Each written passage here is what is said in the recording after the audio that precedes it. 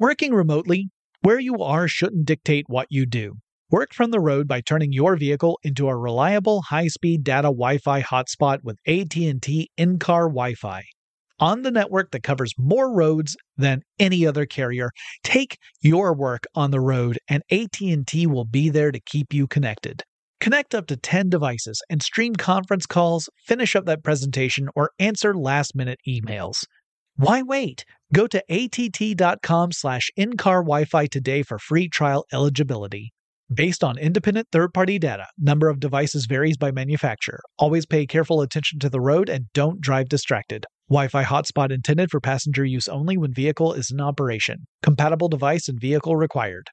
Running a business is no cakewalk, but with SAP Concur Solutions, you can be ready for anything. You can manage travel, expenses, and AP all on one platform that's packed with AI and best practices, and that delivers it all through an easy, clear, I can't believe how simple that is experience. So, while not much can be done about that guy who never fails to burn the microwave popcorn and stink up the entire office, with SAP Concur, you can easily handle almost anything else. Take control of your business finances today at Concur.com. That's CONCUR.com. Whether it's her first Mother's Day or her 40th, she deserves more. Shop tons of stunning on-trend jewelry for every budget at Diamonds Direct. Diamond fashion jewelry, beautiful birthstones, everyday pearls starting at just $200. Commemorate the real loves of her life with a gorgeous pendant featuring the birthstone of the one who made her mom. This Mother's Day, Diamonds Direct has everything you need to say thank you. Diamonds Direct. Your love, our passion. Online at diamondsdirect.com. I'm Katya Adler, host of The Global Story. Over the last 25 years, I've covered conflicts in the Middle East, political and economic crises in Europe, drug cartels in Mexico. Now I'm covering the stories behind the news all over the world in conversation with those who break it. Join me Monday to Friday to find out what's happening, why, and what it all means.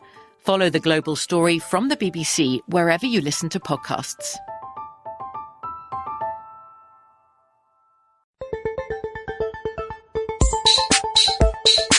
Get in touch with technology with Tech Stuff from HowStuffWorks.com.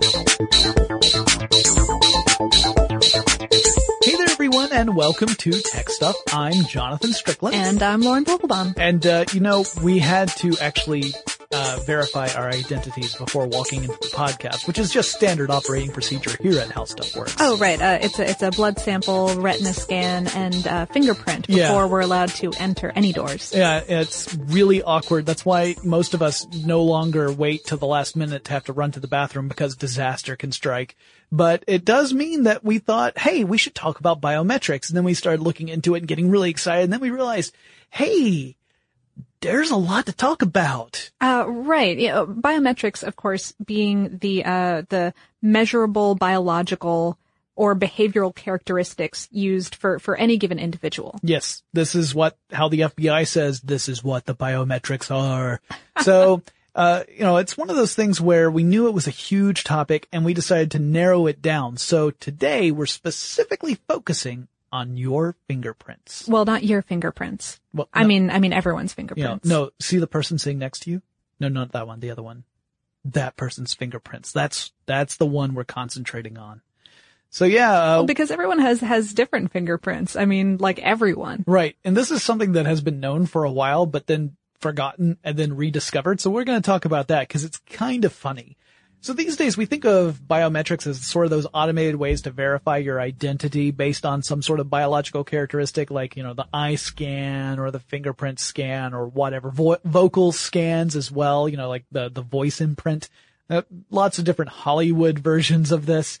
But, again, going into that fingerprint approach, we thought that, we'd look at not just how we've defined it and how stuff works, but look at a whole history of fingerprinting. We're not the first podcast to do this, by the way. Certainly not. Josh and Chuck of Stuff You Should Know did an episode on April 3rd, 2013 called How Fingerprinting Works, and they go pretty deeply into the history and say many pithy things. So if you would like to check that episode out, you can go to stuffyoushouldknow.com. Right, and just stick around because we're going to say some pithy things too. We are going to cover some of the history, kind of a quick overview. But first, I thought I would read a couple of little excerpts from our article on how fingerprint scanners work, because there are a couple that I thought were really interesting. From HowStuffWorks.com. Yes. Neither of us actually wrote this. Nope, I didn't write this one. This one says, people have tiny ridges of skin on their fingers because this particular adaptation was extremely advantageous to the ancestors of the human species. The pattern of ridges and valleys on fingers make it easier for the hands to grip things in the same way a rubber tread pattern helps a tire grip the road. The other function of fingerprints is a total coincidence. Like everything in the human body, these ridges form through a combination of genetic and environmental factors. The genetic code in DNA gives general orders on the way skin should form in the developing fetus, but the specific way it forms is a result of random events. The exact position of the fetus in the womb at a particular moment and the exact composition and density of surrounding amniotic fluid decides how every individual ridge will form. This, by the way, is how identical twins can have different fingerprints. Pretty cool. Because, genetically, they're identical, but their fingerprints are different. Still different. Mm-hmm. Interesting. So looking at this history, you might think, okay, I've heard about fingerprinting, particularly when it applies to law enforcement. That's probably where a lot of people are familiar with it besides the verification angle. Sure. And a couple popular media pieces have talked recently about, you get things like Ripper Street or Sleepy Hollow, having characters going like this new fingerprinting thing in the amazing age of Victoria. Yeah.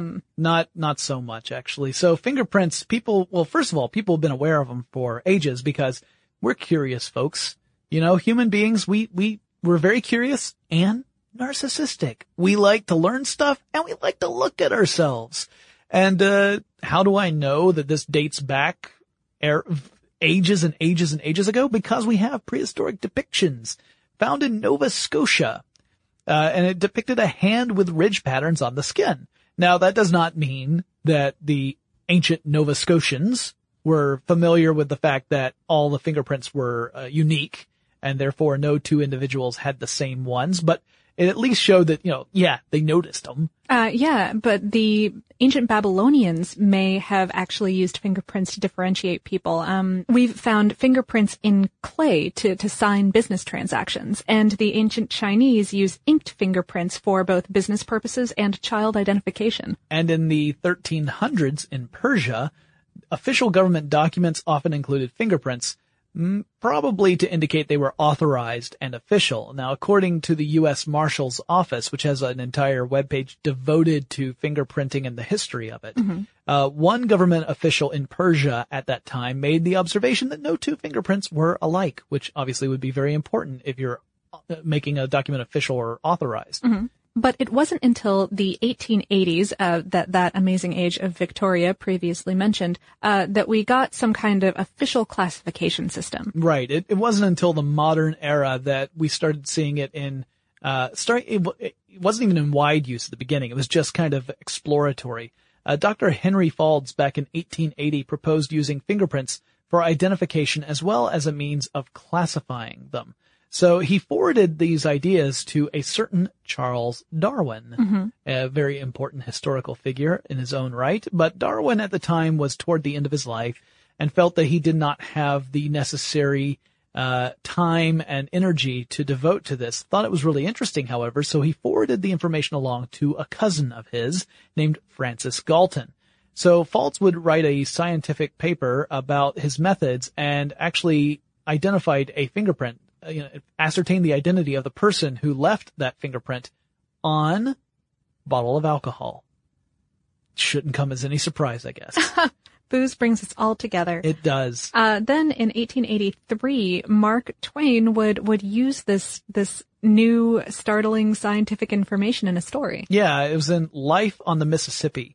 And in that, one of the elements of that story is a murderer is identified through the use of fingerprints. And he would revisit the idea in a book called Pudd'nhead Wilson. Pudd'nhead Wilson, yeah. Yes. So it's interesting. Now, this was before anyone was actually using fingerprints in any kind of criminal investigations on an official basis. It had not been established. It was science fiction, really, at the time. It kind of was. So that was exciting. But soon in 1888, Sir Francis Galton, remember the cousin to Charles Darwin, who had received information about this about 10 years previous, began his own study of fingerprints. Yep. He wrote a book in 1892 and put forth a formal classification system and identified the tiny characteristics used to differentiate fingerprints, which now we call Galton's details. He also observed that fingerprints don't change over the lifetime of a person. So the ones you have when you're a kid are the same ones you have when you're old. He originally wanted to kind of link fingerprints to certain types of traits like intelligence or heredity. Which is so racist. Yeah, kind of essentially, I think this was almost an attempt, and I don't know enough about Galton to say this for sure, but it seems like an attempt to justify certain societies' beliefs in certain people, that kind of thing. Yeah, it wasn't necessarily so racist, but at any rate, it kind of runs in that direction. Yeah, because I mean, the idea that you could identify a person's intelligence based on their fingerprints already seems a little sketchy. And in fact, he did determine that there was no connection. There were no identifier marks in a person's fingerprints that would give you any clue as to that person's intelligence or genetic background. However, he did figure out that there were a lot of differences and that people weren't likely to have the same fingerprints. Yeah, unlikely in the order of 1 in 64 billion. That's pretty unlikely. So in 1891, we get the first use of fingerprints in a criminal investigation on an official level. Juan Vucetich, and I'm sure I butchered his last name, who was a police officer in Argentina, used them in a murder investigation. It was actually a really tragic case, but the discovery meant that he was able to solve this mystery and prove that the person that was believed to have been the murderer was in fact not the killer. So, not only was it the first use, but it was a pretty dramatic example of it. Now, we're going to skip to 1918, but between the late 19th century and the early 20th century, you started to see fingerprints get adopted into various legal, organizations all around the world. The United Kingdom and the United States were leading the way, but it was all over the place. So by 1918, you have Edmond Lacard, who says that you only need 12 points of similarity between an individual's fingerprint and a target fingerprint to serve as a positive identification. Now, you may have heard about those 12 points of singularity, that this is somehow like a legal thing, that if you were able to meet those 12 points of singularity, you have the legal basis to say this person did this thing. Did that thing, right. Not necessarily a legal definition at all. In fact, countries have very, very different ways of saying whether or not a fingerprint is a valid match for another one. And some, like the United States, do not have a minimum number of resemblances that need to be there in order for you to call it a match. Now, usually law enforcement agencies rely on experts who give their expert opinion and therefore are putting their own reputation on the line as to whether or not something matches. And of course, now, these days, we rely very heavily on digital information, which with very, very complex and intelligent algorithms that will do some really interesting legwork. Yeah, and so with that, the level of confidence grows quite a bit. So just so you know, that 12 points of similarity, not necessarily a legal standard. Yeah. Mm-hmm. 1924, that's when Congress had an act that established the new division for the Federal Bureau of Investigation, also known as the FBI. And this division was called the Identification Division. I bet you can guess what it did. So it became kind of a centralized fingerprint file for the entire country. So it wasn't necessarily standard procedure for every law enforcement agency out there to send a copy to the FBI, but that's kind of what started to happen so that there could be this sort of cooperation between different departments, which often wouldn't have any communication with each other. Sure. By 1946, the FBI would have processed more than 100 million fingerprint cards. Yeah. Not just processed, but they did that by hand. Right. And it would be 200 million by 1971. So 200 million physical cards with fingerprints on them. I mean, just imagine how much storage you need just for, I mean, it's 200, I can't even imagine it. But by 1999, the FBI introduced the Integrated Automated Fingerprint Identification System, or IAFIS. So it's the largest fingerprint database in the world, and it's computer automated. It takes about 27 minutes for the system to comb through every single file in its database to find out if there is a potential match during a criminal investigation. It's different if it's a civil case. It's actually like more than an hour. But for criminal investigation, for all the criminal files that are stored in this database, 27 minutes from the time you actually input the suspect's fingerprint. I imagine that's a lot faster than whatever intern they sent down to the basement. Yeah. Well, yeah, because, I mean, you would have to narrow down the person quite a bit before you could ever start comparing use against that those kind cards. of information, sure. Right. Like, this is a man, so cut out all the women and then go. Like, there are 70 million of them down there. Yeah, that would be a daunting task. So in the digital age, we can actually analyze this stuff way better than we ever could. Like, you don't have to use the naked eye anymore and try and find those little ridges and stuff. You can actually rely very heavily upon computer systems. Mm-hmm. And once we started getting those computer systems in place, they pretty soon thereafter became commercially available. Yeah, we had some fingerprint verification systems that have been around for a few decades. Now, on the consumer level, they've only been available fairly recently. And you might be thinking, oh, yeah, the iPhone 5S, because it has that fingerprint scanner where you can use that to log into your phone. That's the first smartphone to ever use that, right? Nope. No, there's actually a mobile device. The first mobile device that I found was one that dated from 2003. And boy, the name of this is phenomenal. HP names their products in such catchy ways. It's the HP iPAQ, IPAQ, PPC 5500 Pocket PC. Oh yeah. It just rolls off the tongue. So sexy. Yeah, it really is. I mean, with a name like that, how could you resist? iPhone, schmyphone. So, at any rate, this was the first mobile device to incorporate finger scanning technology. But it was also sort of the edge of a boom for the technology. It was being extended for wide consumer use at the time. I mean, you know, keyboards and mice had them, laptops had them. You could buy a USB scanner for multi-purpose use and encrypt everything with your fingerprint. Right. You could end up creating, for example, with a copier, you could end up telling people, all right, this group of folks are authorized to make copies. Anyone who's not on this list cannot make copies. And you would walk up to make copies, and if you weren't on that list, then I guess no fun Christmas party shenanigans for you. But also opening this up to the consumer market meant that a lot of people started finding the flaws in the technology. Oh yes. In December 15th, 2005, Clarkson University researchers announced that they could fool 90% of the world's fingerprint scanners using an incredibly sophisticated, expensive substance. Play-Doh. Yeah, they could just go out to toy store and buy some Play-Doh and essentially make a copy of a fingerprint and put it on any optical scanner. And we'll talk about the optical scanners in a little bit.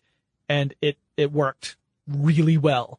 So that gave people some pause and thought maybe we should come up with something besides optical scanners because fingerprint identification is a great idea, but if it's that easy to fool, we have to find a different way of measuring it. Mm-hmm. So then there was a totally different expose on September 21st, 2006, when our beloved Mythbusters decided to do a fingerprint scanner scam of their own. They decided to see if they could fool one, and this one was a little different. It wasn't just an optical scanner. It was supposed to also detect sweat from pores in the fingertips. Okay, so you can't just use a lump of Play-Doh or a really picture. Good photograph. Yeah, you'd have to have something that sweats. Has to, otherwise it's never going to work. So what did they do?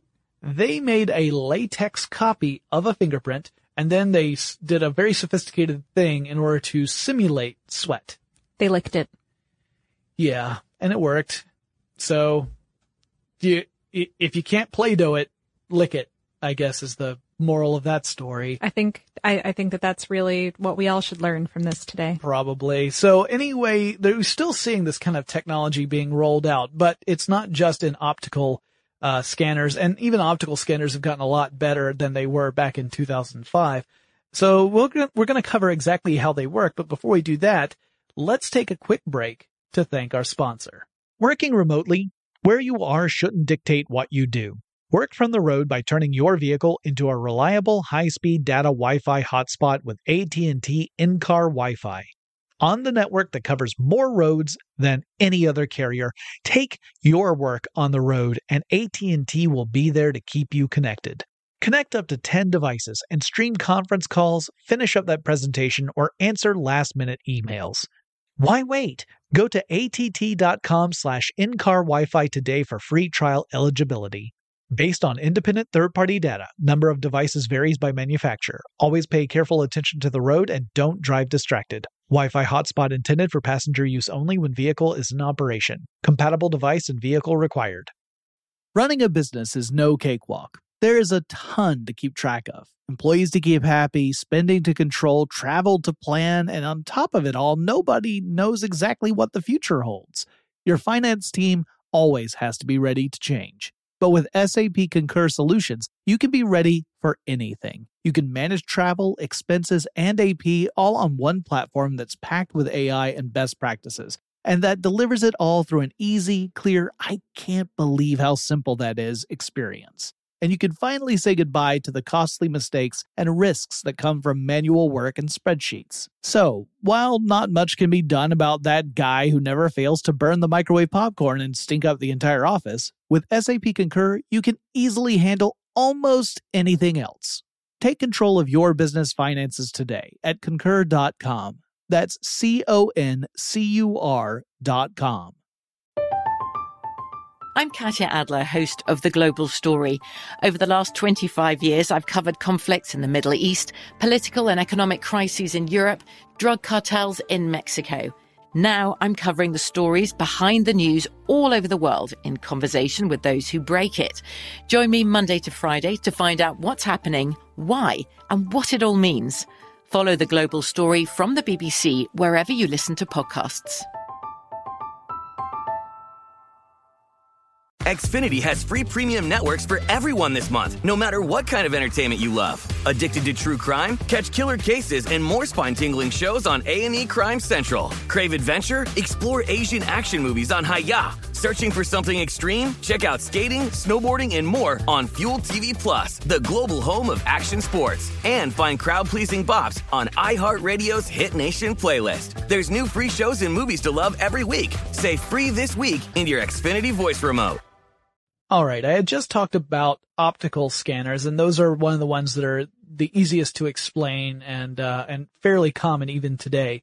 In fact, not my work computer, but my home computer my home laptop has a little optical scanner. So if I want to log in, I can just swipe my finger across it.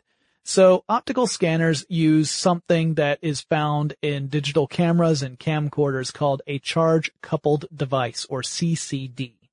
Now, essentially, that's a light sensor. It's got an array of things called photosites. Now, that's light-sensitive diodes, and it works pretty much the way you would imagine. So photons, those little particles of light, when they make a collision with these photosites, it generates a little electrical signal. Mm-hmm. And those can then be compiled and converted into a digital image. Mm-hmm. It's essentially the same process that digital cameras use to take pictures. Yep. And here's the thing, though. So if I put my finger on an optical scanner, I'm actually blocking light. And unless you happen to be E.T., the extraterrestrial, your finger probably isn't emitting light. So how the heck is it getting this picture? Well, it uses a flash. Yeah. Except in this case, a flash is probably like a single LED, or for some scanners, maybe an array of LEDs, light-emitting diodes, in other words. Mm-hmm. And so that provides the light that is necessary to take this image. And then the CCD creates an image of your fingertip. However, it's a little funky. It's inverted, right? The dark areas are going to represent the ridges, the raised portions of your fingertip, and the light areas are going to represent the valleys. Yeah, so it's kind of like looking at a negative, a photo negative. And it makes sense because stuff that's reflecting more light is going to create a bigger electrical signal, thus creating that, the charge coupled device is going to make that into a darker portion. The valleys, the light is not as much of it's going to reflect back. So you get a weaker electrical signal. That's why it gets lighter. So if you were to scan your finger and it tells you that it's a good scan, because most of these devices also have some sort of fail-safe in them that will alert you if there wasn't enough differentiation between the dark and light parts. Right. The same way that your camera, sometimes will take a picture that's overdeveloped or underdeveloped. The same thing can happen here. Yeah. So if you wanted to, most of the software has that error function built into it, so it can tell. And it will ask you to scan again. Right. So then you would scan again. So if it's the first time you're using it, then you would also end up creating a profile in some way. It might not be you, it might be an administrator, but something that links the fingerprint to who you are and what access you are supposed to have will happen. Then on subsequent uses, what'll happen is that when you scan your finger, it'll go through its database of identities that have fingerprints attached to them, look for you. If you're there, then it will authorize you for whatever use you're allowed. So, for instance, on my home computer, I've given myself very strict restrictions because I am not to be trusted. And so all I'm able to do is play a pirated copy of Flappy Bird. That's not true. I don't have Flappy Bird. But at any rate, that's the basic, that's the basic procedure, right? And so if your fingerprint is not found in that database, you get an error. So either you have to swipe it again or scan it again if it's not a swipe. It all depends on what kind of scanner you're at. Or you end up saying, the jig is up. You got me. I don't really belong here. And then you run away. So that's the basic thing. And what they're looking for is not the entire pattern of your fingertip. It's looking for specific minutia about it, certain types of patterns, and it depends on the software that the scanner is using. It might be the places where the ridges converge, or split apart at the end, or any other kind of detail that's going to be unique to you. Right. So in other words, all it has to do is say, hey, there are these 3 points on this fingertip that are unique. That's all I'm concerned about. And if the fingerprint that's scanned has those 3 points, I know it's this person and they can be let through. By concentrating on the minutia, then you really cut down on all the rest of the data that's necessary to have a verification. Right. You can kind of throw everything else out and concentrate on that. And right. And they're pretty good. Like we said, though, they can sometimes be fooled by a really high quality picture of a fingerprint. Right. So what if you, instead of looking at a picture, you were to measure the fingerprint in some other way? Such as capacitance. Right, because capacitance touch screens are totally a thing. Yeah, so it's very similar to what a regular capacitance touch screen is. So, there are different ways of doing touch screens as well. There's some where you have to use pressure. Mm-hmm. The benefit of that is you could be wearing gloves and still work a pressure version. The downside is that when people are expected to apply pressure to delicate material, they sometimes destroy it completely. Right, or it'll at least decrease the lifespan of that object by quite a bit. Capacitance, however, uses weak electric fields. So when you make contact with a touch screen that's using capacitance, so you're a conductor. I don't mean that you conduct trains, nor do I mean that you... Maybe you do. Maybe you do. Maybe you do. Maybe you conduct orchestras. Maybe you conduct orchestras on a train. I don't know, but that's not what I'm talking about. If you do, call us, because that sounds fascinating. That would be kind of cool, actually. But no, I'm talking about electrical conductivity. Mm-hmm. So we can conduct electricity. It's not great for us to have a lot of it, but tiny amounts don't hurt us. Sure. And as it turns out, the ridges and valleys on your fingers conduct slightly different amounts of electricity. This blows my mind. I mean, to think that the raised parts of your fingerprint and the valleys of your fingerprint are distinct enough to create a measurable difference in capacitance, it's something I never would have imagined. And it's really a sensor issue here. I mean, the fact that we can create these cells, these capacitor plate cells that are sensitive enough to tell that.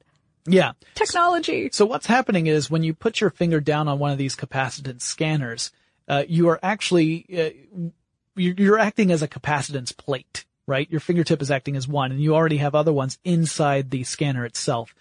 And it'll end up creating voltages. And there will be difference differences in those voltages, the differences between the ridges and the valleys. Based on how far away they are from the cells. Yeah, so if it's a valley, it's going to be lower capacitance because the distance is greater. Capacitance is very dependent upon distance.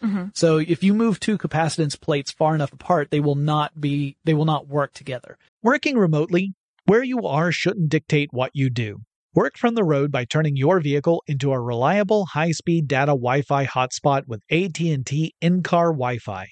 On the network that covers more roads than any other carrier, take your work on the road and AT&T will be there to keep you connected. Connect up to 10 devices and stream conference calls, finish up that presentation, or answer last-minute emails. Why wait? Go to att.com/in-car Wi-Fi today for free trial eligibility. Based on independent third-party data, number of devices varies by manufacturer. Always pay careful attention to the road and don't drive distracted. Wi-Fi hotspot intended for passenger use only when vehicle is in operation. Compatible device and vehicle required. Running a business is no cakewalk. There is a ton to keep track of. Employees to keep happy, spending to control, travel to plan, and on top of it all, nobody knows exactly what the future holds. Your finance team always has to be ready to change. But with SAP Concur Solutions, you can be ready for anything. You can manage travel, expenses, and AP all on one platform that's packed with AI and best practices, and that delivers it all through an easy, clear, I can't believe how simple that is experience. And you can finally say goodbye to the costly mistakes and risks that come from manual work and spreadsheets. So, while not much can be done about that guy who never fails to burn the microwave popcorn and stink up the entire office, with SAP Concur, you can easily handle almost anything else.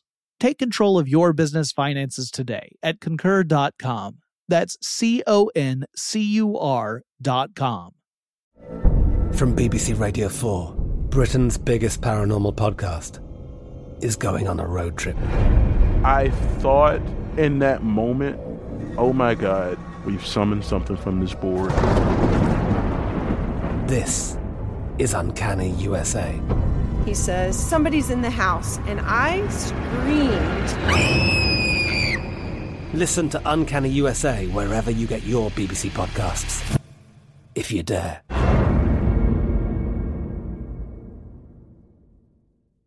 Xfinity has free premium networks for everyone this month, no matter what kind of entertainment you love. Addicted to true crime? Catch killer cases and more spine-tingling shows on A&E Crime Central. Crave adventure? Explore Asian action movies on Hi-YAH. Searching for something extreme? Check out skating, snowboarding, and more on Fuel TV Plus, the global home of action sports. And find crowd-pleasing bops on iHeartRadio's Hit Nation playlist. There's new free shows and movies to love every week. Say free this week in your Xfinity voice remote. So it's amazing that the valleys, just by being that much further away, will create a different voltage than the ridges. And then having a whole set of these cells set up next to one another, it allows the scanner to sort of make a digital picture of your fingerprint, but just using electricity rather than light. The data from each one is again compiled and then converted into an image of sorts. Yeah. You can think of it as like an image made with electricity. And this is the sort of scanner that the iPhone 5S uses. So it's not an optical scanner. One of the big benefits of this technology is that it's easier to make it really compact and miniaturized, which is why you could find it in things like handheld electronics. Right, sure. However, this technology can also be fooled sometimes by a mold of a finger, or if someone has gone and calibrated the scanner to look for things like heat or a pulse, you can use one of those movie tricks, like a gelatin or silicone mold of a finger, pasted onto a different finger. Yeah, my favorite version of getting past a capacitance or an optical scanner is to use the finger that's been removed from the person who had the authorization. Yeah, snipping the finger off. That's your favorite? That's my favorite. Out in the field? That's what you like doing? You know, we had this discussion about the Bourne Identity before we came into the podcast. This is totally true. I don't like to discuss my actual field operative kind of mentality and strategies, but yes, I do love doing that. So thermal scanners. Well, this one's a little different because it's a heat scanner. And again, it's one of those ideas where it measures the differences in heat between ridges and valleys. Sure. Once again, you're going to get a slightly higher temperature from the ridges than you do with the valleys. The valleys are essentially pockets of air. There's some downsides with this one. One of the problems with thermal scanners is that if it takes too long to do the scan, the temperature differences are going to equalize across the plate ridges. Yeah. and wind up you get erasing it as it's going. You just get a blank fingerprint, like a big blank fingerprint, not useful. This next one is super cool. It's ultrasonic sensors. So right, yeah, we did a whole episode about ultrasound called "How Ultrasound Works," crazily enough, that published on January 13th, 2014. If you would like to hear all about how this technology works, but it's essentially echolocation. Yeah, you're sending out sound signals and then you're waiting for them to bounce back, and by measuring the amount of time it took to go out and come back, you get an idea of how far away something is. Well, that works, in lots of different ways, including being able to tell a fingerprint, being able to read a fingerprint. But it can go even deeper than that, exactly. Right? It can go into tissue. So if you wanted, you could create an ultrasonic fingerprint scanner that scanned not just the fingerprint itself, but the underlying veins that are in your finger, which also are going to be unique to you. So that's a lot harder to fake than a fingerprint. Like, you're not going to get a really high resolution image of veins and then create a fake finger easily. It would be really difficult. I mean, but you could use your favorite application, which is removing someone's finger and using that, right? Unless you had also built into the software to detect living tissue. Because to see if blood is moving through the veins or the vessels. If it's not detecting blood, it's going to say, y'all, this is messed up. You need to send someone down right now to the fingerprint scanner. Things that are bad are happening. That's exactly the voice it uses too. I assumed. I run into it in the field all the time. So yeah, I mean, this is, we're making light of it because to be serious about it is so squicky and terrifying. But at any rate, it does mean that you can build those sort of parameters in. So it's not just looking at the fingerprint and the veins underneath, but also to make sure it is truly a valid entry so that you don't end up compromising security. And there's also, I wanted to mention very briefly the difference between those static fingerprint scanners, especially the optical ones where you just hold your finger down and you wait for it. It's kind of like a copier. Right. And the swipe style that you were talking about having on your home laptop. Exactly. So if you've ever had a laptop or any other device that has like a narrow window and you're supposed to swipe your finger across that window, the reason for that is that it's actually taking a series of quote unquote images of your finger. However, the implementation is actually being used. It's doing that in a quick series. Machines are really fast, so they can do this without any real problem. They're looking for those minutia that we talked about before. And they're able to use software to compile them, but it's nifty having the smaller form factor because, like we said, then you can miniaturize, you can put them in something like a cell phone, right? And also make them cheaper. Yeah, exactly. Yeah, you've got this little window, and your finger moves past the window instead of the window having to be big enough to fit cover your whole finger. Mm-hmm. Yeah, so it's really an interesting development and pretty cool. Also, we can mention that biometric systems, many of them, not necessarily all of them, but many of them end up translating your fingerprint into an algorithm does the translating that turns it into a bunch of ones and zeros. Right. A digitization, sometimes called a hash. It's like a personal code, like a really long pin. Yeah. So in this case, what you would say is that it's not storing an image of your fingerprint. It's not like if you were to somehow hack into the computer, you would suddenly see on your screen a representation of your fingerprint. It would just mean that it would take the pattern of ridges and valleys and all the minutia, convert that into this hash, this long string of ones and zeros, and the next time you scan it, if a same hash comes up, then it is a match and it says, all right, identification has been verified. Mm-hmm. But it's not actually like an actual real image of your fingerprint.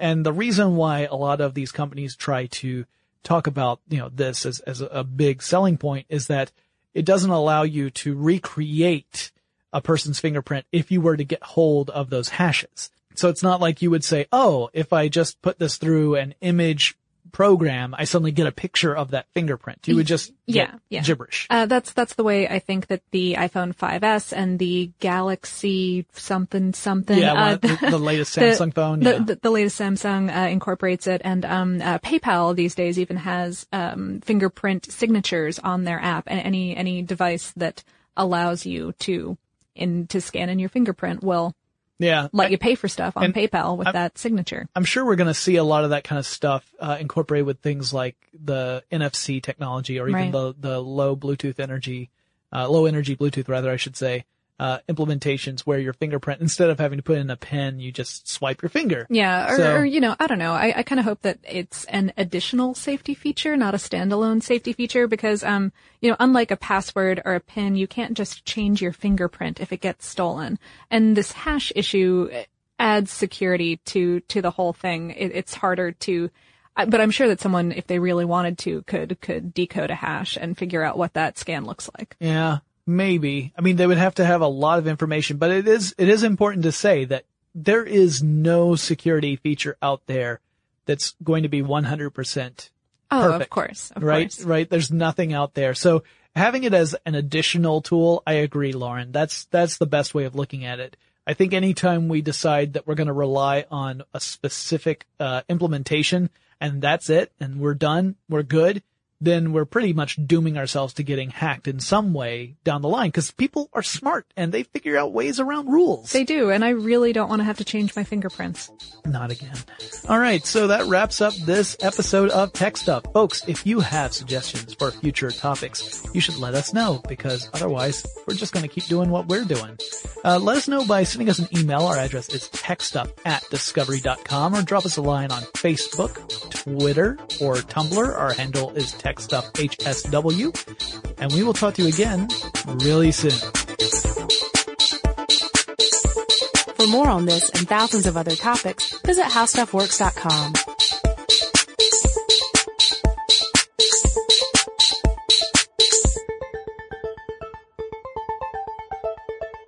Running a business is no cakewalk, but with SAP Concur Solutions, you can be ready for anything.